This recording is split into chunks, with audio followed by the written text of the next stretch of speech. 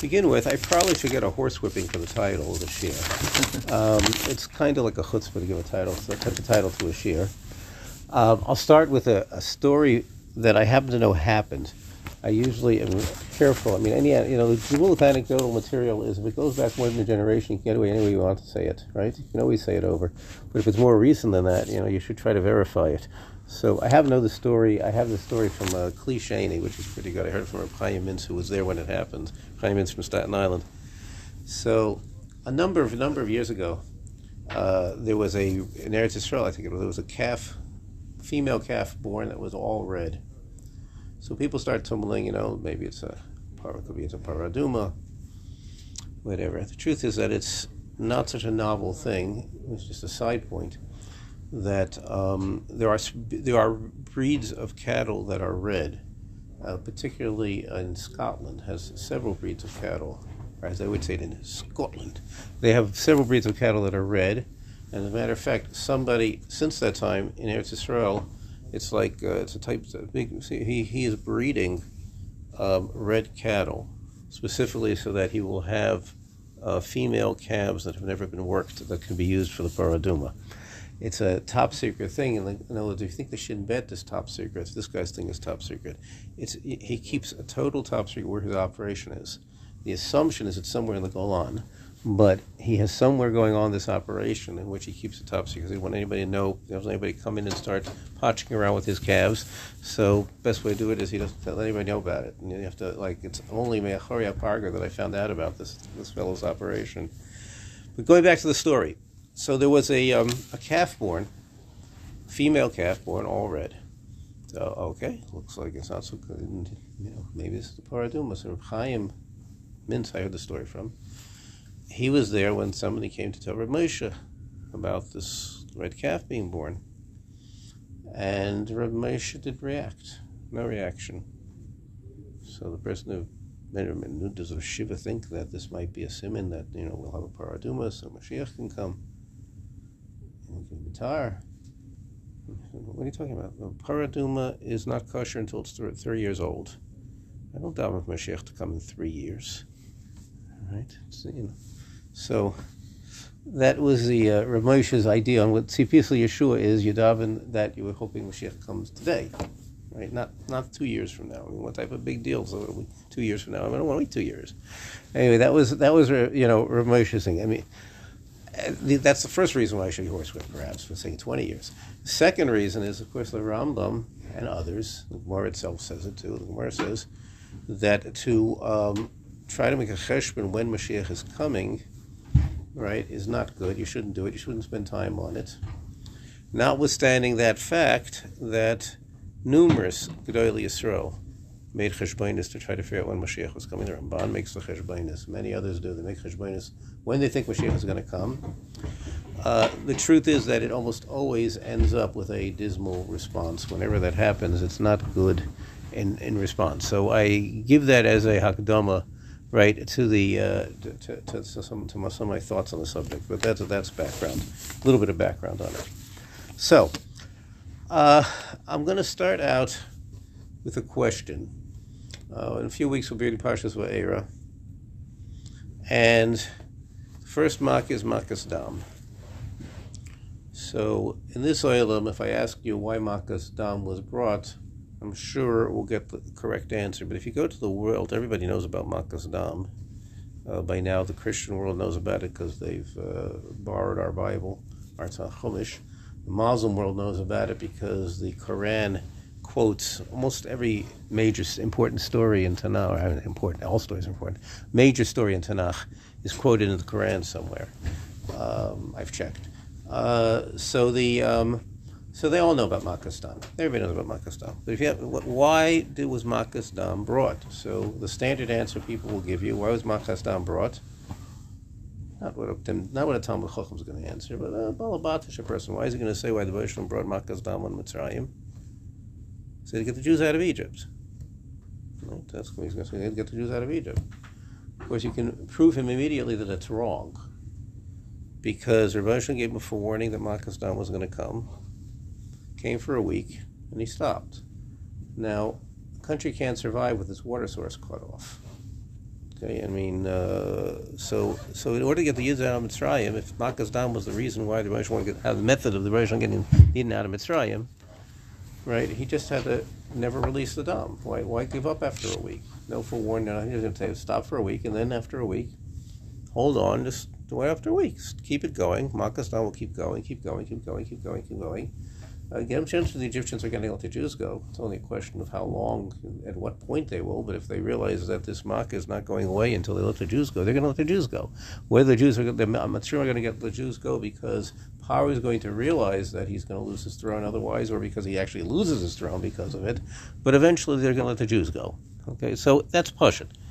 So we know that the reason why Makkah's Dam was to show Ani Hashem, and the purpose of the Asher Makkahs was Ani Hashem.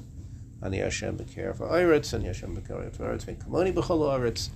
Right? We know that. Okay? And we can actually prove it from Makas Dam, that Makas Dam was not just a means of getting the Yidden out of Mitzrayim. Makas Dam was a Ani Hashem. Right? That was its purpose, was Ani Hashem. Okay?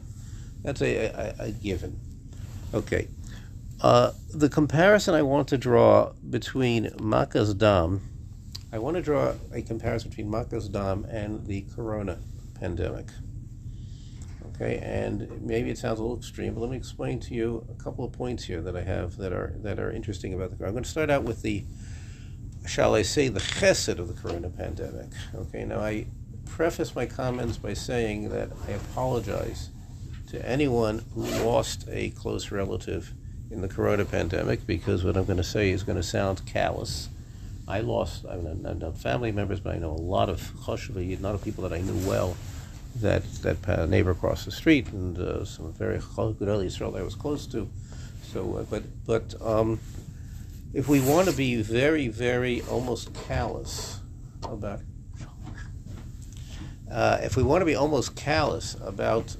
it, we can look at it this way. We have a new circumstance in our generation of people living. I mean, when I was a kid, somebody who lived to 90 years old was conversation for the dining room table. Okay, you can't even get a news, one of these news brief items for somebody, happy birthday to someone on their 100th birthday anymore, because they're so common, right? People live to 105, 110 even. I mean, certainly people living into the 80s is nothing unusual. Now living into the 90s is nothing unusual anymore. And COVID predominantly, not exclusively obviously, but predominantly attacked seriously people who, in a different generation, would have been gone anyway. Okay, number one. Number two, more important, the current medical staff, the people that are the people who are trained in dealing with pandemics, like I don't know if the guy's name is Fauci, is that how it's pronounced? Fauci. And the people in Eretz Yisrael, I mean, the people who are experts in pandemic diseases.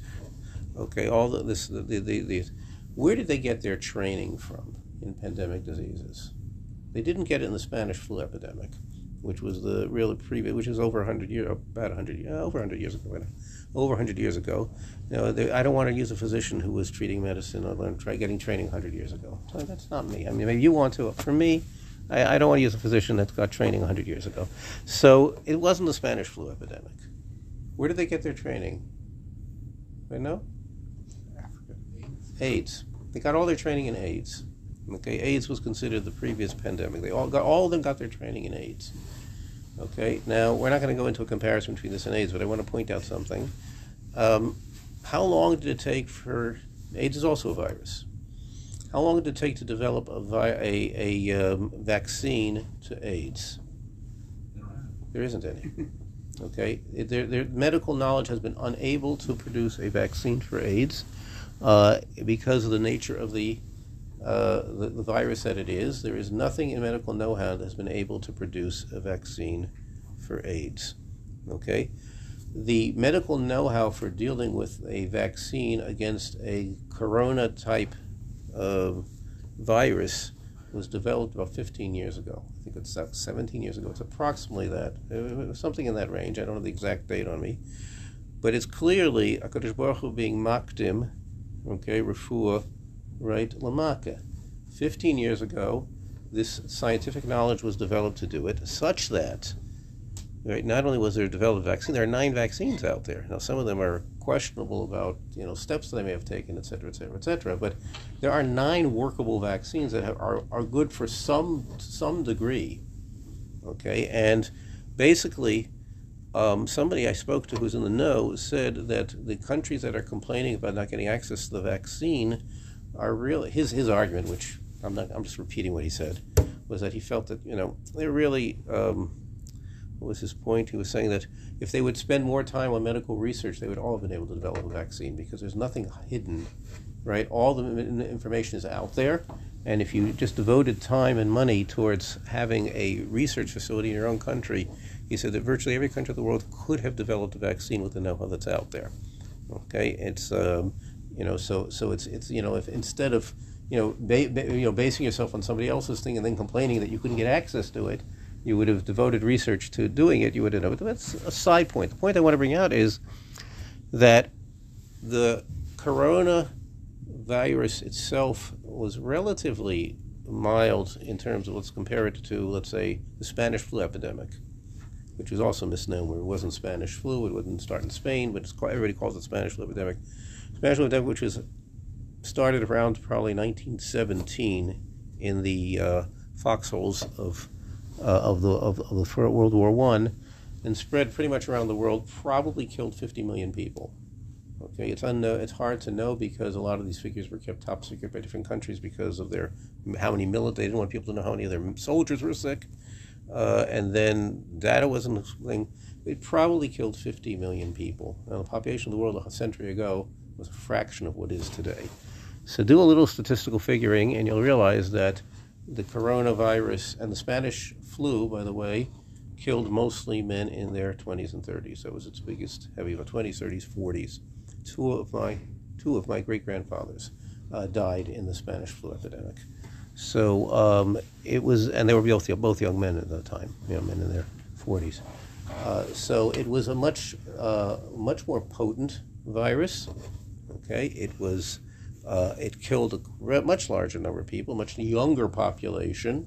Okay, and never got and never had a vaccine, right, to defend against it.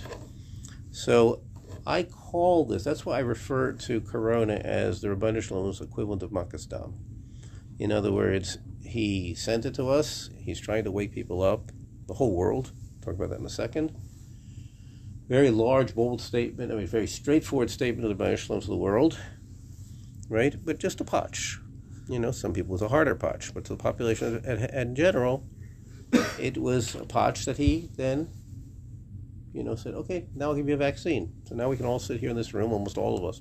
I'm not faulting any of those who are masked, but I'm saying I was vaccinated 3 times. My doctor told me after the 3rd vaccine it was a possibility of I going to speak in London and in Mexico. And he told me I could go. Neither one worked out, but he told me, don't worry about it, you can go. You've got your 3rd vaccine already, you're in good health, notwithstanding the fact that I'm closer to 70 than I am to 60, let's put it that way. But he said that that I could go to any of these places and I wouldn't have to worry about it. And so, so I sometimes, when I'm in crowds, I usually do wear a mask, but it's harder to speak to a crowd that you don't know that well with a mask on, so. He told me it's okay, my doctor, so I guess I can rely on him Lakula. Okay, so background is that this was a hard potch, but it was a potch, like Makas Dam. It was to wake people up. I'm going to then point out a couple of other interesting things. I want you all to think. How many, in the world as we know it today, can you think of any place in the world where they don't know anything about the coronavirus? You can? Yeah. Where? The island of India. Sorry? The island of India where you're not allowed access to. Okay. I'm saying, the Inuit know about it. Okay? Inuit is, the Inuit, that's the Eskimos. Yeah, they know about it also. The hunter-gatherer peoples in the Namibian desert, right, know about it. Okay, there's some populations in the Amazon that have not been exposed to mankind as of yet, and they don't know about. But basically, in other words, this is, let's put it very, very specifically, this is a direct conversation between the Ribbono Shel Olam and the world, the whole world. Not an indirect conversation. Okay? Splitting the Yam Suf was an indirect conversation to the rest of the world. It happened to us, the Egyptians were there, right? Egypt had a direct conversation. The rest of the world found out about it eventually through Tanakh, through the Quran, whatever it might be. So it's indirect conversation to most of the world, not the whole world. But Corona, with everything you're doing, I'm telling you, I have a, Bria Kala Yeshli Bolami, right? You can't even get a electron microscope to take a picture of it. You can get an idea of what it looks like. And so it's Bria Kala, right? Shein Kamohu, in Kamoha. And so Bush was talking directly to the entire world. When's the last time he did that? Think back. When's the last time the Rosh? Somebody say something? Huh? When's the last time the Rosh talked to the entire world directly? Think back. Directly, not indirectly. World War II was indirectly. World War I was indirectly. Okay. Sorry? The Spanish flu. No, I don't think so because he didn't get everywhere in the world. Where did it not get there? There are parts of the world that the Spanish flu didn't spread to. Okay, it didn't spread everywhere in the world. It spread through Europe. It spread through Asia. I don't think it spread through Latin America, if I'm not mistaken. Not extensively. Africa, I don't think it got spread through. A lot of parts of the world didn't spread to. Okay, so that's why I think this was more extensive than the Spanish. So let's go back. Why like that? Huh? Like that? Why? Only in Europe.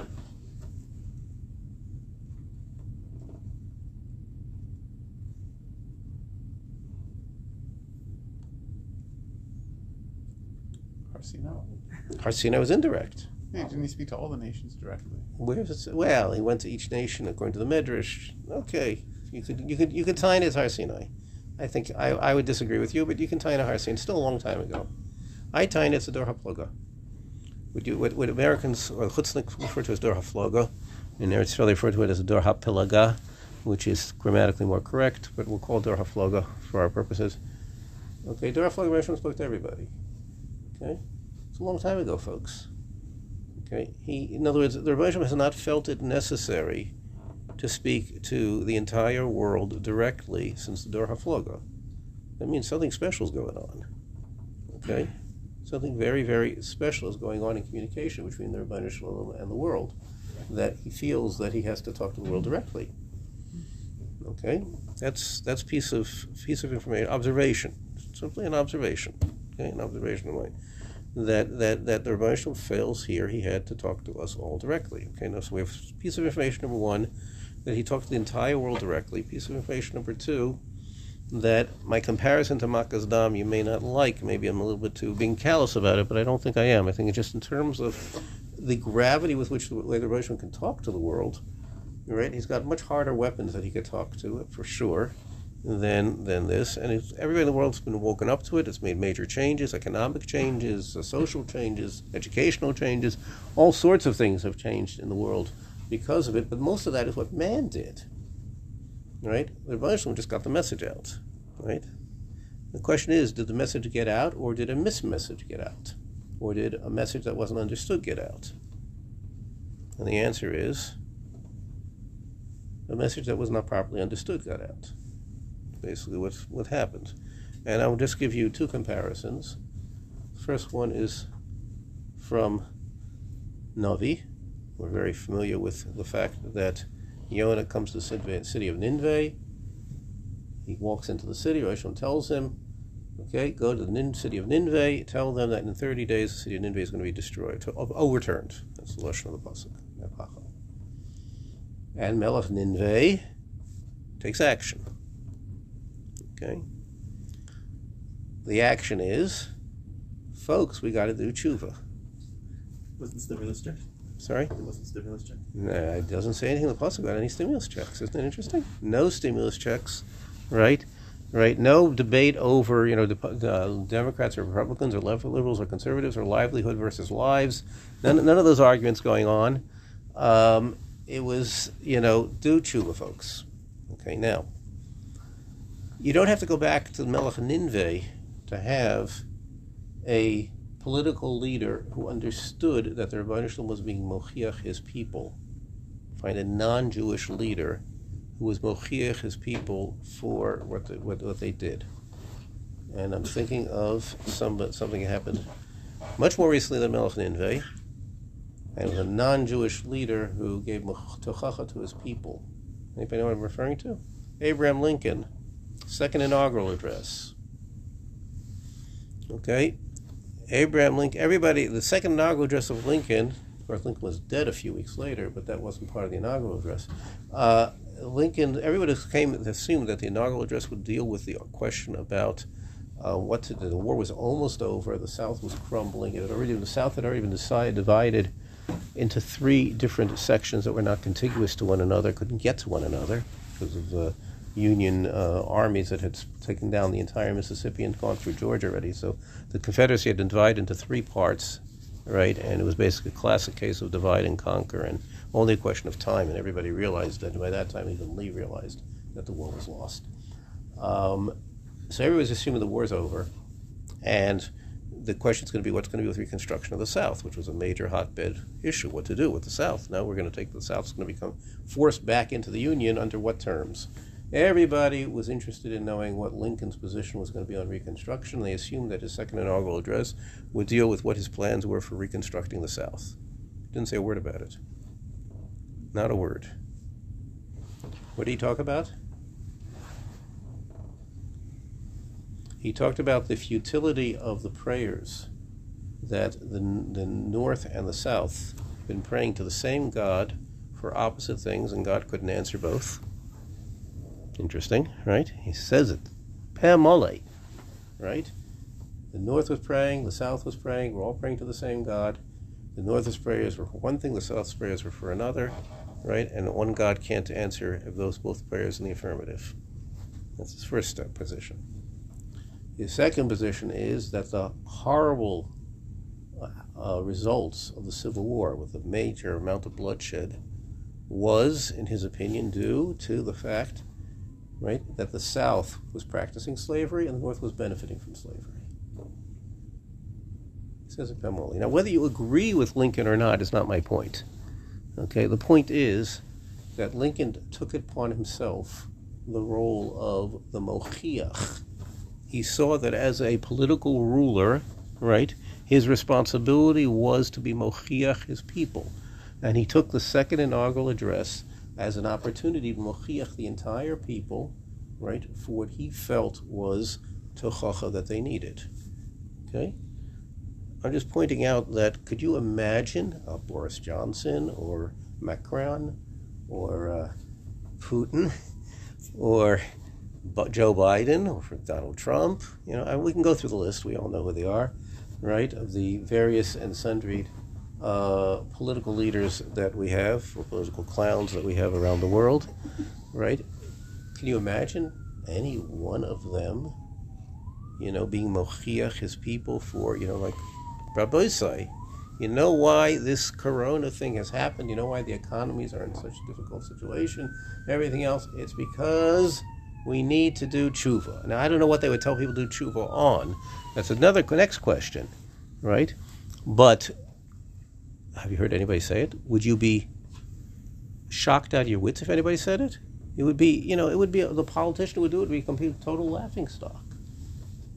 Complete and total laughingstock, right? And I think we all would agree with it, right? That no politician would dare dream of such a thing, right? Yet Lincoln goes down in history as perhaps many consider him the greatest American president ever lived. I have my differing opinion on that, but that's a different question. But Lincoln is considered one of the greatest. Everybody puts him in the top 2, 3, 4 presidents as greatest president of the United States, whether they put him in the top one or not. Well, there's some people that aren't listening to Halacha are taking his statues down and taking his names off high schools. Who, Lincoln? Saying the people that wouldn't listen to the Halacha Yeah. nowadays are taking his names off high schools and statues down. Okay. But my point is, I think, you know, well taken here, that the world has gone completely away from this. Okay, now we have one last step, okay, which is incredibly it's a Gemara, and it's more so in a Sifra. Sifra talks about the Gemara, amplifies an aspect of it, but the Sifra is in Parshas Achremos, where the Sifra says that we should be like the Knanim or the Mitzvahs, and then the Sifra goes through the whole Parshas Arayos, including specifically, right? Okay, what we would call in our modern world lesbian and gay relationships. Okay, and that's specifically mentioned. Bestial relationships. There's 4 things mentioned in the Sifra there. Men marrying men, women marrying women, people marrying animals, and 2 men marrying the same woman. Okay, those are the 4 examples picked in the Medrash of the Sifra. Now, the Gemara, when it talks about this idea, says that the Umas Ha'olam, the one thing that they never have done, as the Gemara says, is that they were not kais and ksuba for 2 men. Now, Boisa, we've beaten it, right? We collectively in the world. Okay, we've gone below the level where the Gemara says, right, that mankind will never seek that low. Right? People are kais and ksuba on it. They create a formal marriage situation. That's what it means. Right?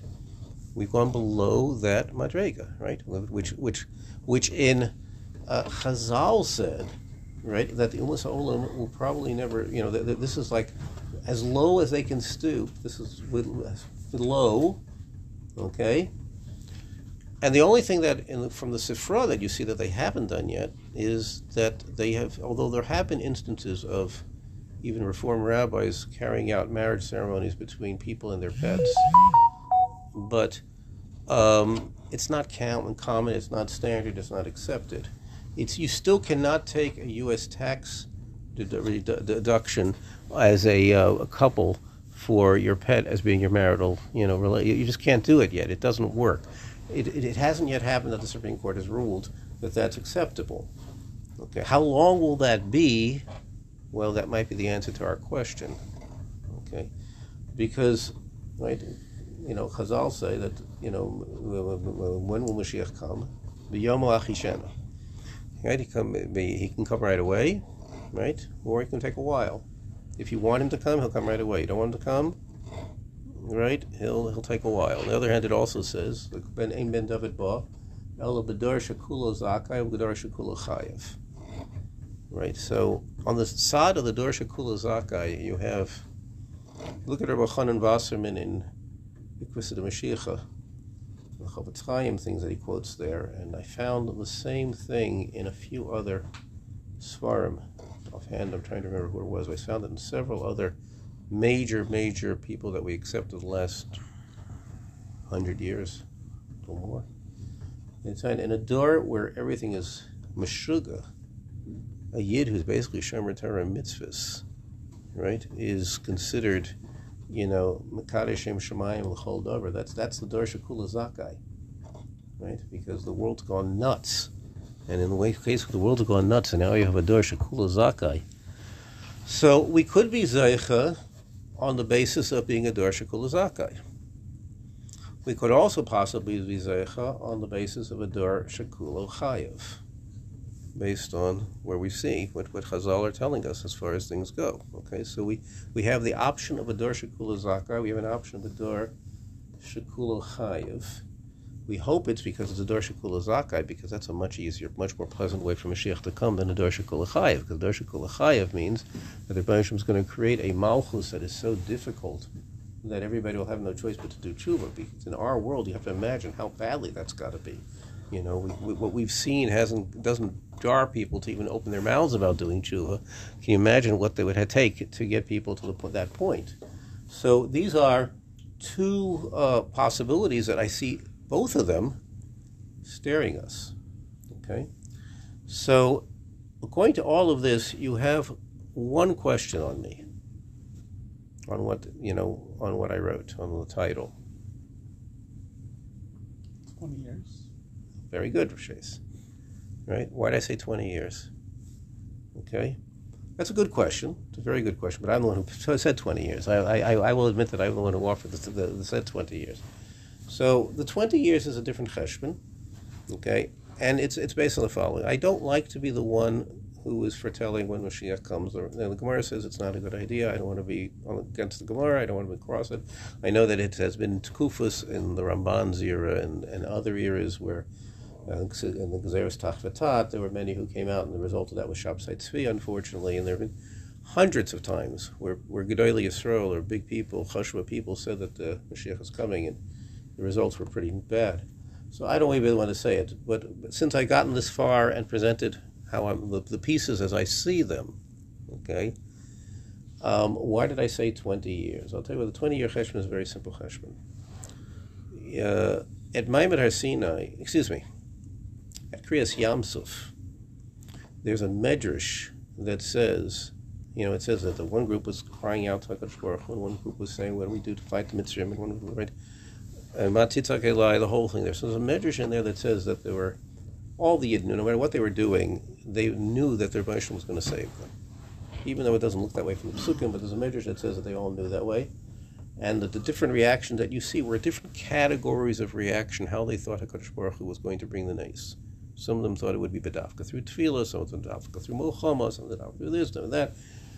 But the Medrash then says that each of the Yidden there had a different plan of what he thought the Rebbe Shalom was going to do. Everyone, there were 600 different plans of how the Rebbe Shalom was going to save Klal Yisrael. And guess what? Not one of them thought of Kriyas Yamsuf the way it happened. Nobody thought of that one. Right? So, to tell you that, right, we can think whatever we want, we can plan whatever we want. So I'm putting that al-Hakdama here to what I'm going to say next. Right? Obviously, the Rebbe Shalom's got a much better plan than Kaganov will ever come up with. But Kaganov thought of the following, okay? And it's, everything you see is definitely something that I believe. All the pictures that I've put in front of you is all pieces of information which show that there's something, it's not just another step. There's something unusual about this tkufa, at least in a few places here. There's something unusual going on in our tkufa that we need that the Rebbe was talking to us, okay? But we have another unusual aspect, which is curious, very curious, okay? And I'm going to talk political for a second, okay? When Ben Gurion declared that the state of Israel would indeed would exist, in 1948, when there was a big tumult whether they should or shouldn't, they weren't convinced that they would bring anything on themselves but a bloodbath. They weren't convinced that they could pull it off. So Ben Gurion decided to go ahead with it. So you can check it on the historians. There's a lot written on the subject. You can read it up on. So Ben Gurion decided to do it. Now, Ben Gurion was the Mapai, Mapam, that secular Zionists, the social Zionists, they were the strong part, labor Zionists, they were the strong parties. There was the ones running everything were for the most part, those who didn't believe in the Eibush, and that's why there was a whole machlokus whether to even mention. I mean, the United States Declaration of Independence mentions God. Okay? One nation under God, right? Well, they don't say that anywhere. I don't think they stopped saying that in the what's it called, pledge? Huh? So that's the Pledge of Allegiance. The Declaration of Independence mentions God. The United States Declaration mentions God. So there they had a whole machlokus, so they put it into the Declaration of Independence of the State of Israel, and they saw it on a compromise. They called it Tzur Yisrael.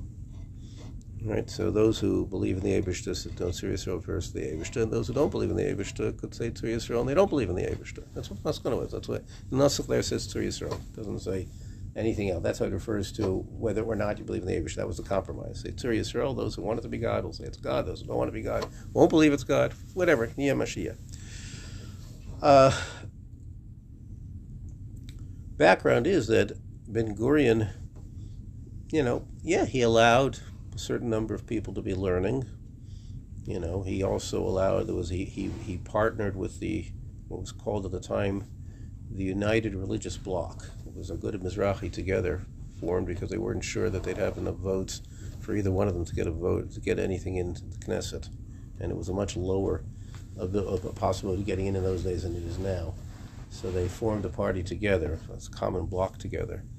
You know what it is like today? I'll give you a simple mushal. If all the Frum people in Chutz La'aretz would come to Eretz Yisrael, you would vote in a Frum prime minister, just by numbers of votes. Okay? Even assuming that the people in Chutz La'aretz don't come to Eretz Yisrael right away, which I'm not judging whether people should or shouldn't. That's, people have to make their own kekvainis, whether they should or shouldn't. But the Maisa is, the demographics of the situation are such that the Yeridah, which is people leaving Eretz Yisrael, much higher of Chilonim leaving Eretz Yisrael than Frum, much higher percentage. Very high percentage of people who do their army service and then go for their year or two floating around the world and never return. There are more Israelis today in Los Angeles area than there are in Tel Aviv. There are probably as many in Miami area and in the Las Vegas area as there are in Tel Aviv. Okay, but there are huge populations of Israelis in all three of those cities. Okay, there are not that many Haredim in those areas that are Israeli, and just as a hint, secret. Okay, the aliyah of people moving to Eretz Yisrael is right now much, much higher among the Frum world, with the exception of the French. In almost every other country of the world, the population that's moving to Eretz Yisrael now is predominantly Frum. The reason the French are coming is because they don't see that they have a future in France. So they're both Frum and non-Frum are coming. The birth rate, of course, among the Frum, both the Haredim and the what they call the Chardalnikim, or the Frum Mizrahi world, is much, much higher than it is, right, among the non-Frum world. And then you have the fact that a large percentage of the non-Frum world doesn't get married anymore. So they don't get married, they don't have kids. So there's no, so it's a combination of all those demographic factors. I don't think it's more than 20 years. Now, here's a play-out, okay? This is my play-out. This is one of 600,000 opinions. So, what the Rosh is actually going to do is, his decision, and hasn't told me, not this week at least. So, it doesn't tell us clearly, right, how Mashiach is going to happen. It's very unclear. Rambam says, don't try to figure it out. You won't know what happens. Very unclear. So, what would happen if you suddenly had a very strong majority of Frum voters and Frum parties, and you elected in a Frum prime minister, okay, and a Frum government, and you've already established under the current government, right, which I'm not going to comment on, but most of you probably have the same opinion I have. The difference is that I have to live under them and you don't. But they've already established that once you've got 60 or 61 seats in the Knesset, you can do whatever you please and nobody can stop you. They've made that a precedent here now. That's exactly what they're doing. Okay, once you have 60, you don't have to have any plan, don't have any program, no ideas, just do it. If you can get away with it, do it. Okay?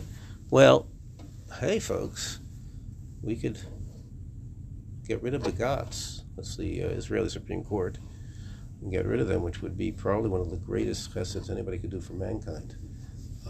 Get rid of them, and then create a Frum. It doesn't say anywhere that can't be. I mean, that was Rav Herzog's idea when he created the Tefillah from Medinas Yisrael, which I'm sure you've all heard. And it says, Reshit Tzmichat Gulotenu, or Reshit Tzmichas Gulotenu. Those words were written by Rav Herzog, okay, who was the Rav Rashi in 48. He wrote those words. He believed in those words. He believed that the Medina would become the Reshit Tzmichas Gulotenu. Maybe he's right on that aspect. Maybe this is the way it's supposed to happen. I don't know, right? I'm just pointing out that there's a lot of indication here. So I want to close with one last idea, okay, which I think is nageya to anybody who has a strong kesher in Talmud Torah. Are we ready for Mashiach? We keep saying we want Mashiach to come. We do it 3 times a day, maybe a lot more. At least 3 tefillahs a day we devote to it, and more than 1 tefillah in those 3. It's more bracha in those tefillahs. Any of us ready for Mashiach? Really? Really? I'll give you a simple question. How many of you feel you are competent in the halachas of Tyrus? Right? we should at least be as competent in the halachos of Tyrus as we are with the halachos of our kitchen or the halachos of Shabbos. If we're putting our mouth where our mouth is, right? We're putting our mind where our mouth is, right? We should be spending time at least on knowing the halachos of Tyrus that are germane to us. At least have a basic rudimentary idea of what the halachos of Tyrus are. As not only because we have to know this, but because we really want to show the Rebbeinu Shalom that when we say that we want Mashiach to come, right, we really want him to come now, not in 20 years. So I am leaving that as a proposal on the table. Okay, you have a Murdasra here that can decide how much of it to, how he wants to implement it or not at all. It's his decision. But anyway, that is how I view it. What I see putting together the halacha, the background, the hashkafa, and the current events, if you will, and putting it into one picture. This is how I see it, and I simply say that I'm not just, I really feel this way. And I'm not that type of a person in general. Those of you who know me well, I'm not this type of person in general, but I really feel that we are at a very crux point in world history that we need to internalize. Thank you very much. Yeah.